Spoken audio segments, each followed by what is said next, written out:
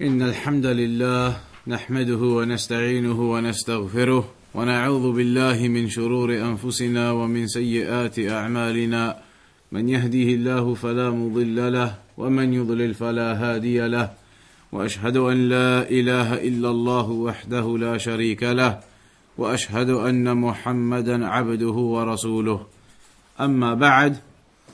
So continuing with this book, Kitab Tawheed, which explains the fundamentals of the religion with regards to our worship to Allah subhanahu wa ta'ala and how we must single out all of our worship to Allah alone.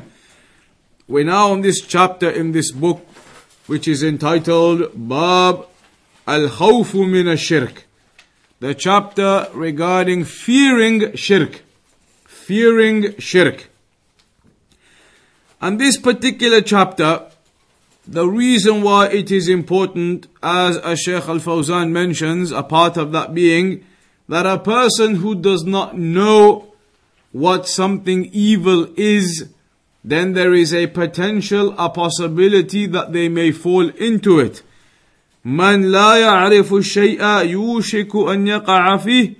If somebody doesn't know something, then it's possible they may end up falling into it. They may be very close to falling into that thing. And that's why it is of importance that a person knows what shirk is, a person understands what shirk is, in order to be able to protect himself from that shirk. Shaykh al Fawzaan, he mentions here, كذلك وأخطر من ذلك من لا يعرف الشرك ومداخله وأنواعه وأخطاره فإنه حري أن يقع فيه الشرك من حيث لا يدري لأن الجهل داء قاتل. So the Shaykh says that a person who doesn't know what shirk is, then he is the most likely who will end up falling into it, because he does not know what types of shirk there are, what are the ways a person falls into shirk, what are the different types of things that are considered a shirk. So because he doesn't know any of that, he may well end up doing something, falling into some action that is an action of shirk. فَلَا يَعْرِفُ قِيمَةَ الصِّحَّةِ إِلَّا مَنْ ذَاقَ الْمَرَضِ. So nobody really knows the true value of good health except somebody who has experienced illness. وَلَا يَعْرِفُ قِيمَةَ النُّورِ إِلَّا مَنْ وَقَعَ فِي الظَّلَامِ. And nobody really knows the value of light except for the one who has fallen into darkness previously. وَلَا يَعْرِفُ قِيمَةَ الْمَاءِ إِلَّا مَنْ عَطَشَ. And nobody knows the value of water except for the one who has experienced thirst. وَهَكَذَا وَلَا يَعْرِفُ قِيمَةَ الطَّعَامِ إِلَّا مَنْ مَسَّهُ الْجُوعِ. And nobody knows the value of food except for the one who has experienced hunger. وَلَا يَعْرِفُ قِيمَةَ الْأَمْنِ إِلَّا مَنْ أَصَابَهُ الْخَوْفِ. And nobody knows the value of safety and security except for the one who has fallen into fear. إِذَنْ لَا يَعْرِفُ قِيمَةَ التَّوْحِيدِ وفضل التوحيد وتحقيق التوحيد إلا من عرف الشرك وأمور الجاهلية حتى يتجنبها. Therefore, a person will not truly know the value of Tawheed until they recognize and understand what the affairs of shirk are. Because when they understand and they recognize the affairs of shirk and how evil those activities of shirk are, what the mushrikeen used to engage in, then a person will realize how valuable Tawheed is, knowing how much of a disgrace and how much pitiful actions and incorrect actions the people used to fall into, those mushrikeen. A person then realizes the value of Tawheed, realizes the importance and the greatness of Tawheed. So then a person will guard over that Tawheed, فَيُحَافِظُ عَلَى التَّوْحِيدِ ومن هنا يظهر خطأ هؤلاء الذين يقولون لا داعي أن نتعلم العقائد الباطلة ونعرف المذاهب الباطلة ونرد على المعتزلة والجهمية لأنهم بادوا وذهبوا علموا الناس التوحيد ويكفي. This is a mistake when people say we have no need to know what the errors of the other people are. When they say we don't need to know what the falsehood and the misguidance of these other people is, we don't need to look into that. That's a mistake. Because only through knowing that falsehood and that misguidance will you be able to protect yourself from falling into it. If you don't know what misguidance is, then you will end up doing it thinking it's okay. So it is important to know what the falsehood is in order to protect yourself from it. So it is important to know what shirk is and the different types of shirk are in order to protect yourself from falling into that those types of shirk and those categories of shirk.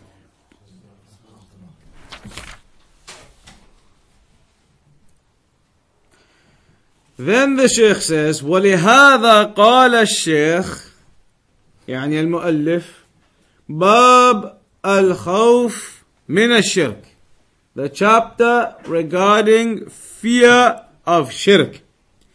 أي أن الموحد يجب أن يخاف من الشرك, that it is obligatory upon a person of Tawheed to fear shirk. It's upon you to be fearful of shirk. لا يقول أنا موحد وأنا عرفت التوحيد. He should not say that I am a person of Tawheed, I know what Tawheed is, I'm safe. ولا خطر علي من الشرك, and there is no danger of shirk ever coming to me. A person should never behave in this way. A person of Tawheed should not say that I am a person of Tawheed, I know what Tawheed is, I know what these things are, so I'm never going to fall into shirk. A person should never behave in that way. هذا إغراء من الشيطان.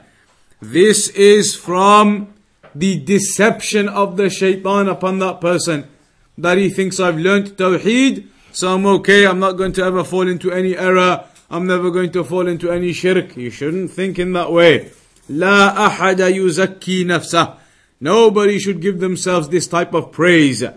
ولا أحد لا يخاف من الفتنة ما دام على قيد الحياة. And there's nobody who does not fear from fitna as long as he is alive. Everybody should be fearful of fitna and trials and tribulations and shirk as long as they are alive.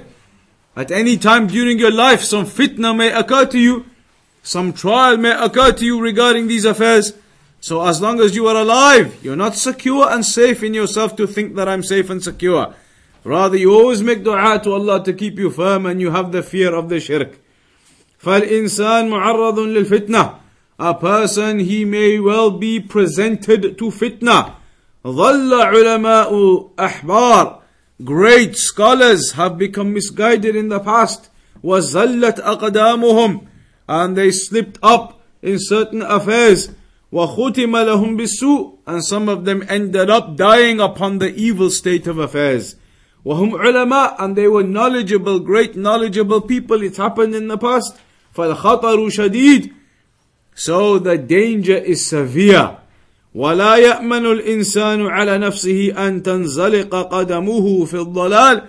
And a person should never feel safe and secure that I'm certainly safe, I'm never going to be misguided, I'm never going to do any shirk. A person never feels safe and secure. Always you have to be learning, always making dua to Allah to keep you strong, always learning what the different things of Tawheed and shirk are, to protect yourself from ever falling into it. فلا يأمن الإنسان على نفسه أن تنزلق قدمه في الضلال وأن يقع في الشرك إلا إذا تعلم هذه الأمور من أجل أن يتجنبها. So a person should not think that he is safe. Rather, he should fear the shirk and he should continue to learn and educate himself properly about Tawheed and shirk in order that he can protect himself from that shirk. إلا إذا تعلم هذه الأمور من أجل أن يجتنبها واستعان بالله وطلب منه العصمة والهداية. ربنا لا تزغ قلوبنا بعد إذ هديتنا.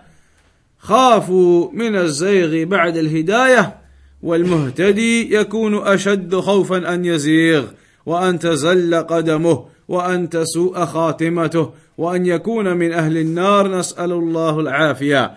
So a person, he should always seek aid and assistance in Allah, ask Allah to protect him and keep him firm, and not to allow him to become misguided after the guidance came to him. As it's mentioned in the Quran, رَبَّنَا لَا تُزِغْ قُلُوبَنَا بَعْدَ إِذْ هَدَيْتَنَا. That, O Allah, do not misguide our hearts after you have guided us. After you have guided us, then do not allow us to be misguided. So the first ayah that the author mentions in this chapter, the statement of Allah, إِنَّ اللَّهَ لَا يَغْفِرُ أَن يُشْرَكَ بِهِ وَيَغْفِرُ مَا دُونَ ذَلِكَ لِمَن يَشَاءُ. That Allah does not forgive that you commit shirk, but He forgives all other affairs lesser than that. Allah does not forgive that you commit shirk, but He forgives all other affairs lesser than that. This ayah, it is an ayah that begins with Inna. Inna Allah la yaghfiru. This in Arabic indicates emphasis. That indeed, certainly, definitely, Allah does not forgive if you commit shirk. Meaning, if you die having committed shirk and not made repentance. If you do shirk and then you die and you never asked for forgiveness and you never repented, then that will not be forgiven. What if somebody commits shirk but they repent whilst they are still alive? Can that be forgiven or not? That can be forgiven. Here we're talking about a situation where somebody commits shirk and then they die and they haven't made any repentance. So then for that person they cannot be forgiven.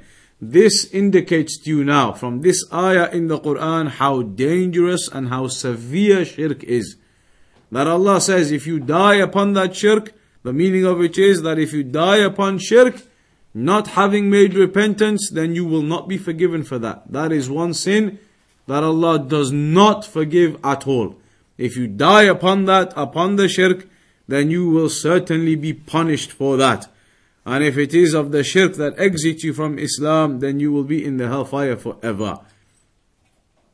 فهذا فيه خطورة الشرك.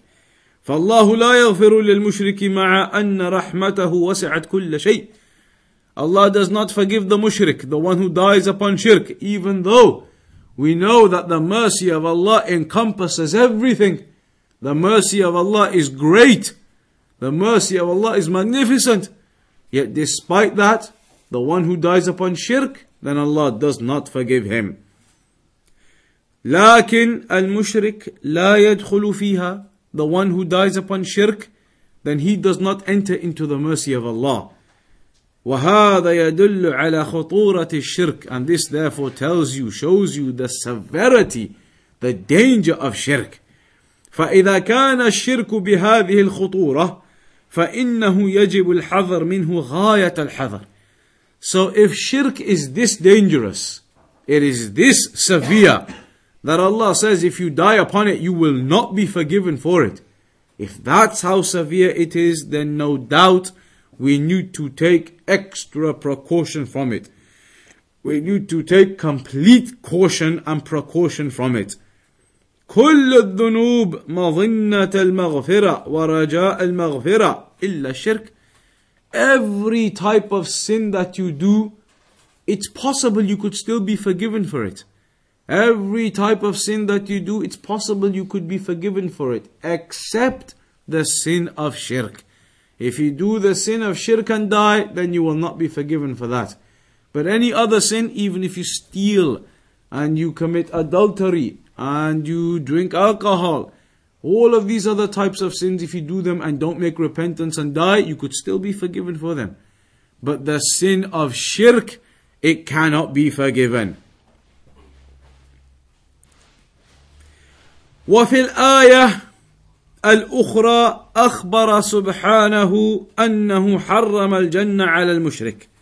In another ayah, Allah subhanahu wa ta'ala mentioned that He has made forbidden upon the mushrik paradise. That paradise is forbidden for the mushrikeen to enter. And that is the statement of Allah, إِنَّهُ مَنْ يُشْرِكْ بِاللَّهِ فَقَدْ حَرَّمَ اللَّهُ عَلَيْهِ الْجَنَّةِ وَمَأْوَاهُ النَّارِ وَمَا لِلظَّالِمِينَ مِنْ أَنصَارٍ. That indeed the one who commits shirk with Allah, then Allah has made haram paradise for that person. His end result, his residence will be the hellfire. And the wrongdoers, the mushrikeen, they have no one to help them. والحرام يعني الممنوع فلا يمكن أن المشرك يذوق طعم الجنة أو يشم رائحة الجنة. So it is not possible that a mushrik, a person who dies upon shirk, will ever taste the taste of paradise, or ever smell from the smells of paradise, the fragrances of paradise. Also, there is another ayah in the Quran, إنما المشركون نجس فلا يقربوا المسجد الحرام بعد عامهم هذا. That indeed the mushrikeen, the people who commit shirk, they are najis, they are impure. So they should not, let them not come anywhere near al-Masjid al-Haram. Do not let them come near al-Masjid al-Haram. So they were forbidden from entering into al-Masjid al-Haram due to the impurity. And what was this impurity that they were upon? What is the impurity of the mushrikeen? Shirk. وَنَجَاسَةُ الشِّرْكِ نَجَاسَ مَعْنَوِيَّةٌ وَالْمَسْجِدُ الْحَرَامُ لَا يَدْخُلُهُ إِلَّا أَهْلَ التَّوْحِيدِ. So their impurity, it is an impurity due to their shirk. The shirk within their hearts is an impurity upon them. Even if they are clean otherwise.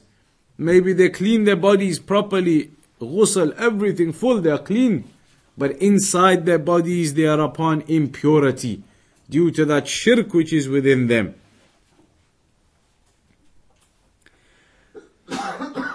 Then after that, after explaining this first ayah, that indeed Allah does not forgive that a person dies upon shirk and he will certainly be punished, we understand from that if a person commits shirk and then he dies not having repented from it, then what is his end result? In the hellfire forever. Forever in the hellfire. And what if a person commits shirk, but he repents before he dies? Then he's forgiven. That Allah will forgive then if a person sincerely repents from that shirk. For example, somebody was a Buddhist or some other mushrik and he repents and he becomes Muslim, alhamdulillah. And what if a person commits sins like stealing and alcohol and all these types of major sins and dies without repenting? Then what's the end result? Allah's mercy. Allah's mercy, so meaning what? He'll be forgiven? Maybe forgiven. So what do you mean? He might not be forgiven? So what does that mean? If he's not forgiven, he'll be in hellfire forever? For a short time. So if a person commits sins which are not shirk, stealing, alcohol, other types of sins, major sins, and he doesn't repent, he dies without repenting, then it's possible, still, maybe, some of the scholars they say, تحت المشيئة, he might still just get forgiven and go to paradise. But other scholars they say that he may be punished first in the hellfire for those sins of stealing and alcohol and different sins. He'll be punished in the hellfire first for a certain amount of time. When he has been punished for a certain amount of time and he's been purified from those sins, then he'll be taken out and put into the paradise. But definitely we know that if he commits major sins but not shirk, even if he is punished first, we know for definite in the end, In the end, he will be taken out and go to paradise. A person will not stay in the hellfire forever for sins only. Rather, it is the sin of shirk. Other than that, then a person can be forgiven or he'll be punished and then removed afterwards into the paradise. The next ayah is regarding Ibrahim alayhi salam again. When Allah said regarding Ibrahim alayhi salam, وَجَنُبْنِي وَبَنِيَّ أَن نَعْبُدَ الْأَصْنَامِ. This is a dua that Ibrahim alayhi salam made. Before we explain what this dua means, you have to understand the position and the status and the rank of Ibrahim alayhi salam. We've already mentioned previously, Ibrahim alayhi salam was the second best messenger after the Prophet Muhammad sallallahu alaihi wasallam from all of the other prophets and messengers. The second best after the Prophet Muhammad sallallahu alaihi wasallam, Ibrahim alayhi salam next. So he was a very, very high messenger, very high ranking, Khalilullah, the most beloved of Allah subhanahu wa ta'ala, from the most senior, biggest of all of the prophets and messengers, Ibrahim alayhi salam, second after the Prophet sallallahu alaihi wasallam. Nobody else better than Ibrahim alayhi salam. Yet here Ibrahim alayhi salam makes the dua, وَجُنُبْنِي وَبَنِيَّ أَن نَعْبُدَ الْأَصْنَامِ, that Allah protect me and my offspring, protect me and my descendants from ever worshipping the idols. You may think, why would Ibrahim alayhi salam make that dua? Ibrahim alayhi salam, does he fear that he might end up worshipping idols? Ibrahim alayhi salam, despite all of his rank and his status, second best messenger, the beloved of Allah, still he is asking Allah to keep him firm, to protect him from ever falling into the worship of idols. Because as the ayat, they continue to say in that context, that indeed the idols have misguided many people. The idols, they have misguided many people. So Ibrahim alayhi salam asks Allah to protect him. Al-Khalil, Ibrahim alayhi salam was the Khalil, meaning he was the most beloved of Allah subhanahu wa ta'ala. So he says, وَجُنُوبِنِي, أي أَبْعِدْنِي وَجْعَلْنِي فِي جَانِبٍ بَعِيدٍ, meaning distance me and take me away from falling into the worship of idols. أَن نَعْبُدَ الْأَصْنَامِ خَافَ مِنْ عِبَادَتِهَا. Ibrahim alayhi salam was fearful of worshipping or falling into the worship of the idols. مع هذه المنزلة العظيمة التي نالها إبراهيم عليه السلام من ربه، ومع أنه قاوم الشرك وكسر الأصنام بيده وتعرض لأشد الأذى في سبيل ذلك حتى ألقي في النار، مع ذلك خاف على نفسه من الوقوع في الشرك لأن القلوب بين أصبعين من أصابع الرحمن والحي لا تؤمن عليه الفتنة. Ibrahim alayhi salam, despite his great rank and status that he achieved from Allah subhanahu wa ta'ala, and the fact that he opposed and destroyed the idols and the shirk, and that he presented himself to great danger from his people when he opposed them against their shirk, he was even thrown into the fire. He still feared upon himself the worship of idols or ever falling into that. And that's why it is mentioned in the narration that the hearts of the people, the hearts of the servants are between two fingers of Allah. That the heart of a person can alternate and change. And that's why the Salaf, they used to say that as long as you're alive, then you cannot secure and guarantee that fitna will not come to you. As long as you're alive, then the possibility of fitna can occur. And the Salaf, they used to say, Man ya'manul bala ba'da Ibrahim. Who is there who thinks that they are safe and secure from fitna ever coming to them after Ibrahim alayhi salam? Ibrahim alayhi salam was making dua, keep me firm.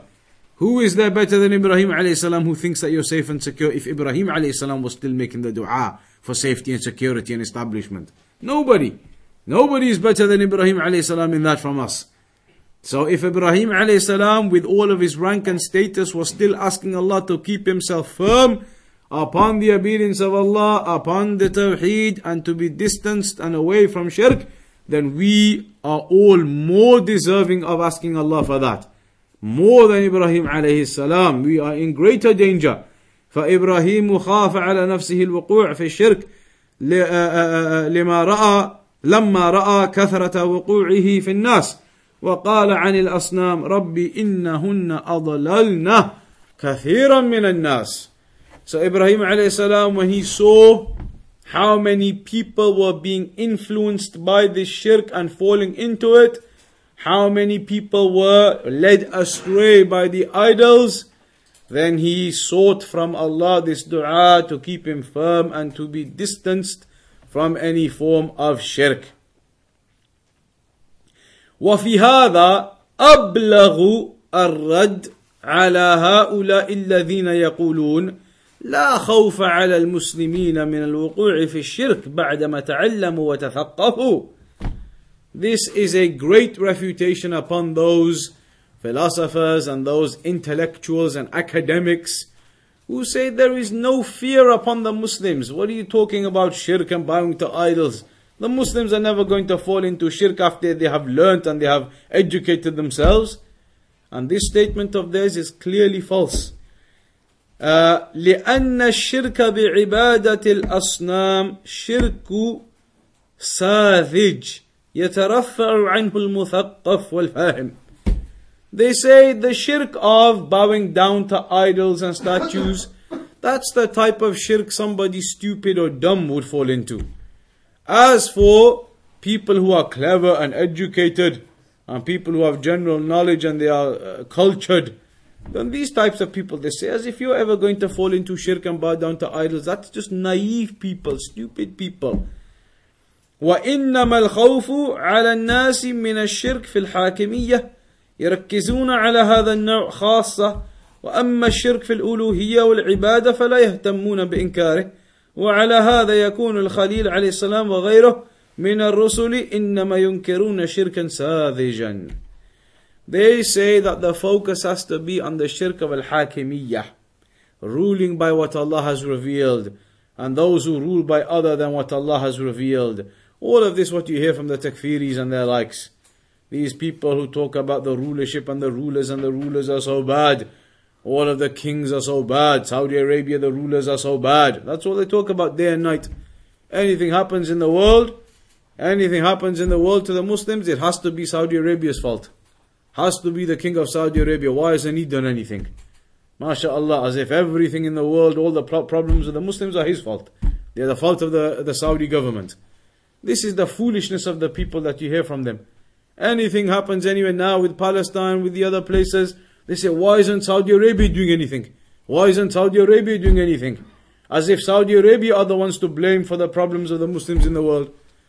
Saudi Arabia, in fact, it is even a lie to say they don't do anything. The amount of money that they have given in funds and in charity to help the Palestinian people and the other people in Sham and places, it is in millions and millions of pounds. Not just hundreds of thousands or 1 million or 2 million. Millions of pounds they give towards the charitable work which goes on for the people in these places.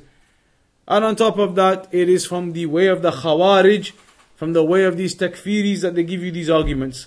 They say, why isn't Saudi doing anything? When these issues occur across the world, in Palestine, in different places, in Syria, then it's not this way that you're supposed to think about it. This political way. This is just politics. Saudi Arabia, why aren't they doing anything? They should do things. The Jordanian king, why isn't he doing anything? He should be doing things. This is a very political way to think about things. Politics and economics. They've been listening too much to the news and the radio. Their mind is just political. The scholars, they say you should look at the situation of the world Islamically, not politically, not about economics and politics and the news. That's one thing.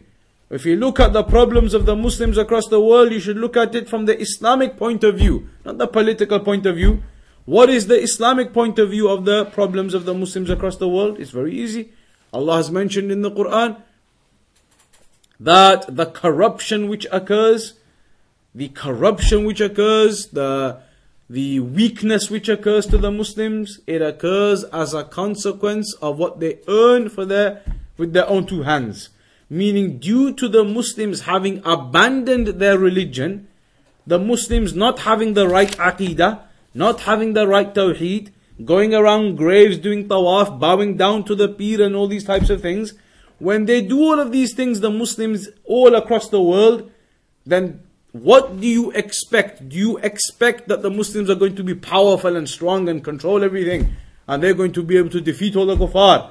How do you expect the Muslims are going to do that if millions of Muslims across the world, they are still going around to graves and they believe this aqidah of going to the awliya who are dead in their graves? They have all this type of aqidah. So how do you expect that they're going to have victory and strength? How? Victory and strength will come when the Muslims, they cling on to their religion properly. Just like the Sahaba did. The Sahaba, the Salaf, why is it that they were so strong and they conquered all of the lands and Islam spread? Of course, by the will of Allah subhanahu wa ta'ala, by the permission of Allah. It was their clinging on to the Quran and the Sunnah. The Sahaba, the Salaf, they stuck to the Quran and the Sunnah. They had the correct aqidah. They stayed away from shirk. There was no grave worship. There was no tawaf around these places. There was no going to the awliya and the pir and the YP and all these things. There was no magic being used and all of these sorceries and jinn. They were not involved in those affairs. They were involved in Tawheed and Aqidah and sticking to it. That's why they were strong. And that's why Islam spread and they went across the different places by the permission of Allah. Now the people, are they like that? Now the people, are they like the Sahaba? In terms of their Aqidah, in terms of their Tawheed, in terms of their practicing the Sunnah. Half of them across the world, they don't even pray 5 times a day. They don't even pray 5 times a day, but they want you to go and do a demonstration in London for Palestine. People are going to go to the demonstration, running around in the streets, demonstrating with banners and with placards and all of these flags in support of Palestine, and those same people, they don't even pray 5 times a day yet. How do they expect victory will come? How do they expect victory will come to the Muslims when they abandon the religion and instead they substitute all of this foolishness instead? They don't even pray 5 times a day, but they have to go to the demonstration and support Palestine. How are you supporting Palestine and the Muslims when you yourself aren't even doing the 5 prayers every day? They go around committing all types of other sins. They have off licenses selling alcohol. But then when it comes to the we have to go to the demonstration and support Palestine. Look at your shop, you're selling off license alcohol in it. A person needs to look at his own state of affairs. Don't be influenced by these ikhwanis, influenced by all these people out there, demonstrations on Palestine, and we have to help them, we have to go to the embassy, we have to go do a boycott, all of Marks and Spencer's and Morrison's and all these Asda, Tesco and whatever they say. Boycott everything. That will bring success to Palestine.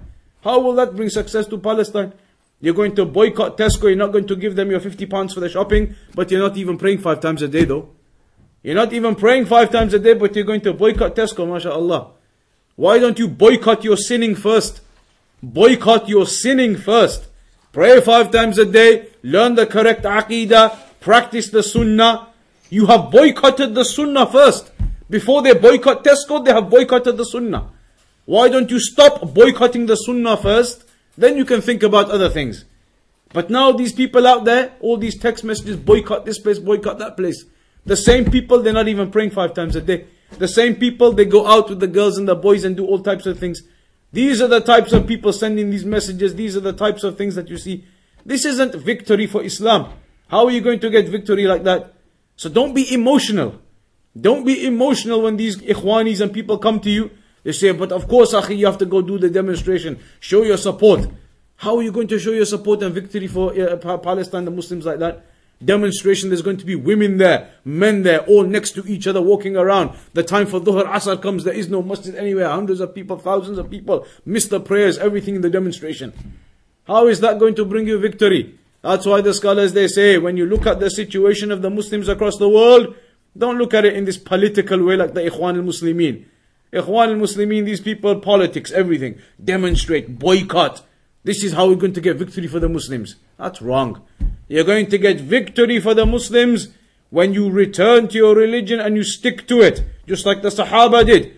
When you start praying 5 times a day. All of that 100,000 people who went to do demonstration for Palestine, how many of them do you think pray 5 times a day? Those people who don't pray 5 times a day, it would be better for them to stay at home and start practicing the religion first before going around screaming and shouting for demonstrations and boycotts. So you have to realize, people, their mentalities are twisted. They think you're going to get victory if you don't go get your shopping from Tesco. Victory will come when you start practicing the religion properly. When the Muslims across the world, they go back to the correct aqeedah, they go back to the correct Tawheed. You will not get victory because you go to the corner shop instead of Tesco. That's not going to bring you victory if you're still not praying 5 times a day. You still don't care about the aqeedah, the Tawheed, you know nothing. You're boycotting Tesco, and at the same time, you're boycotting the Sunnah as well. That's what most of them are like. So how are you going to get victory like that? So you should know the Salafi scholars, the ones who give the advice upon sincerity, they are the ones, the Salafi scholars. The Salafi scholars are the ones who advise in the proper manner. And they've advised that this type of nonsense of boycotting and demonstrating and all these things, that's not going to bring you victory. Victory will be when you return to your religion. That's why Allah said in the Quran, ظهر الفساد في البر والبحر بما كسبت أيدي الناس. The corruption has occurred on the land and on the sea. Corruption has occurred. Why? Because of what the hands of the people have earned for themselves. The Muslims have abandoned their religion. They don't pray 5 times a day. They don't have the correct aqeedah. They go to graves and do tawaf around it. They don't practice any of the sunnah. They do all types of haram things. They have shops selling alcohol, selling cigarettes, everybody smoking cigarettes. All these types of sins and wrongdoing and bid'ah, innovations. All types of things they do, and then they say, but go and demonstrate, that will bring victory. Carry on doing all your innovation, your bid'ah, your sinning, your abandoning of the sunnah. Carry on all that as normal, but just don't go to Tesco, that will bring victory. That is a nonsense. You should realize now, this is the way of the Ikhwan al-Muflisin. They are the people who bring these wrong ideas to you. So don't follow this type of nonsense from the people about messages and boycotting and demonstrations. That isn't the way of the Salaf. That is the way of the Ikhwan al-Muslimin, and they are the same types of people who then lead on from one to the next until you start hearing fatwa from them, absolute nonsense, which is in defense of the Khawarij. They start to defend people like ISIS. They start to defend people like Abu Bakr al-Baghdadi. These people, they are fakes. ISIS and Abu Bakr al-Baghdadi and all these people, they are fakes. Abu Bakr al-Baghdadi, the scholars, they said about him, Dajjal. He's a liar. He's an excessive liar. Kadhab, Dajjal. He's not a Khalifa. There is no Khilafah. These people are Khawarij. They kill the Muslims. They spill the blood of the Muslims. Don't think that ISIS, mashallah, they're fighting for Islam and they are fighting against the Shia and they're fighting against the Kuffar. They fight against the Sunnis themselves as well. And they kill them. They say, you're not with us. You're murtad. Khalas, kill him straight away as well. These people are Khawarij. They go out against the Muslims. They perform all types of haram acts. These people are not Khilafah. There is no Khilafah. That's why the scholars have said, do not go anywhere to support them. ISIS and Abu Bakr al-Baghdadi and these people, do not support them at all. Nobody go there. Nobody support them. If you're going to give any money to help the people in those areas, only give it to registered official charities. Don't give it to people here, they're collecting, we're going to give money to Syria, we're going to give money to Palestine. Don't just give it to people anywhere. Who knows where that money is going to go? Maybe they're going to send it to ISIS and Abu Bakr al-Baghdadi. Only give your money to registered official charities who you know are recognized, official, and the money will go to the needy and the poor and the ones who are destitute, the ones who are refugees, etc. So you have to be careful with these situations across the world. Don't allow these people on the streets running around to twist your minds and to take you to misguidance. Those people are upon misguidance, and what is occurring there, the Salafi scholars have advised to stay well away from it. Do not get yourself involved with ISIS and these people. Do not get yourself involved in that fighting that they are involved in. It is all falsehood. It is all wrong. ISIS is wrong. Abu Bakr al-Baghdadi is wrong. The Shia are wrong. Of course, all of them. We don't support any of them. We don't defend any of them at all. We are against them. We are against ISIS and Abu Bakr al-Baghdadi and these people. They are Khawarij, Takfiris. So don't let your emotions overcome you. So here now, the point we were making at the beginning was that Ibrahim alayhi salam, he asks Allah to keep him firm upon the religion. to keep him established upon the religion, even though Ibrahim alayhi salam had such a high rank and status. He had such a high rank and status, yet he is asking Allah to keep him safe and secure upon the religion. And so the Shaykh says this is a refutation of those people who say that shirk, it won't happen now as long as you are educated and you know, then this shirk cannot occur to you. That is incorrect. This is a false understanding that they are upon. After that we have the hadith of the Prophet ﷺ, أخوف ما أخاف عليكم الشرك الأصغر فسئل عنه فقال الرياء. The Prophet ﷺ said that the most thing I fear for you is the minor shirk. Shirk is major shirk and minor shirk. So they said to the Prophet ﷺ, they asked him, he was asked, what is that? He said, ar-riya, showing off. Showing off is a type of shirk. Showing off when you do your worship to illustrate that or to demonstrate that in front of the people, then it is a type of shirk. Because as we know, every act of worship that you do, then it must be based upon the two pillars of sincerity to Allah, al-ikhlas, wal-mutaba'ah, following the sunnah of the Prophet sallallahu alaihi wasallam. The person who does not do it sincerely for the sake of Allah, he has no ikhlas, he's doing it for the sake of the people to show off, then that is a type of shirk. That is a type of shirk. It is as if you are now making your worship for these other people just so that they see you and they praise you and they recommend you and they speak good about you. So that is considered as a type of shirk. And so the Prophet ﷺ said, the greatest thing I fear upon you is this minor shirk. When he was asked what that is, he said the showing off.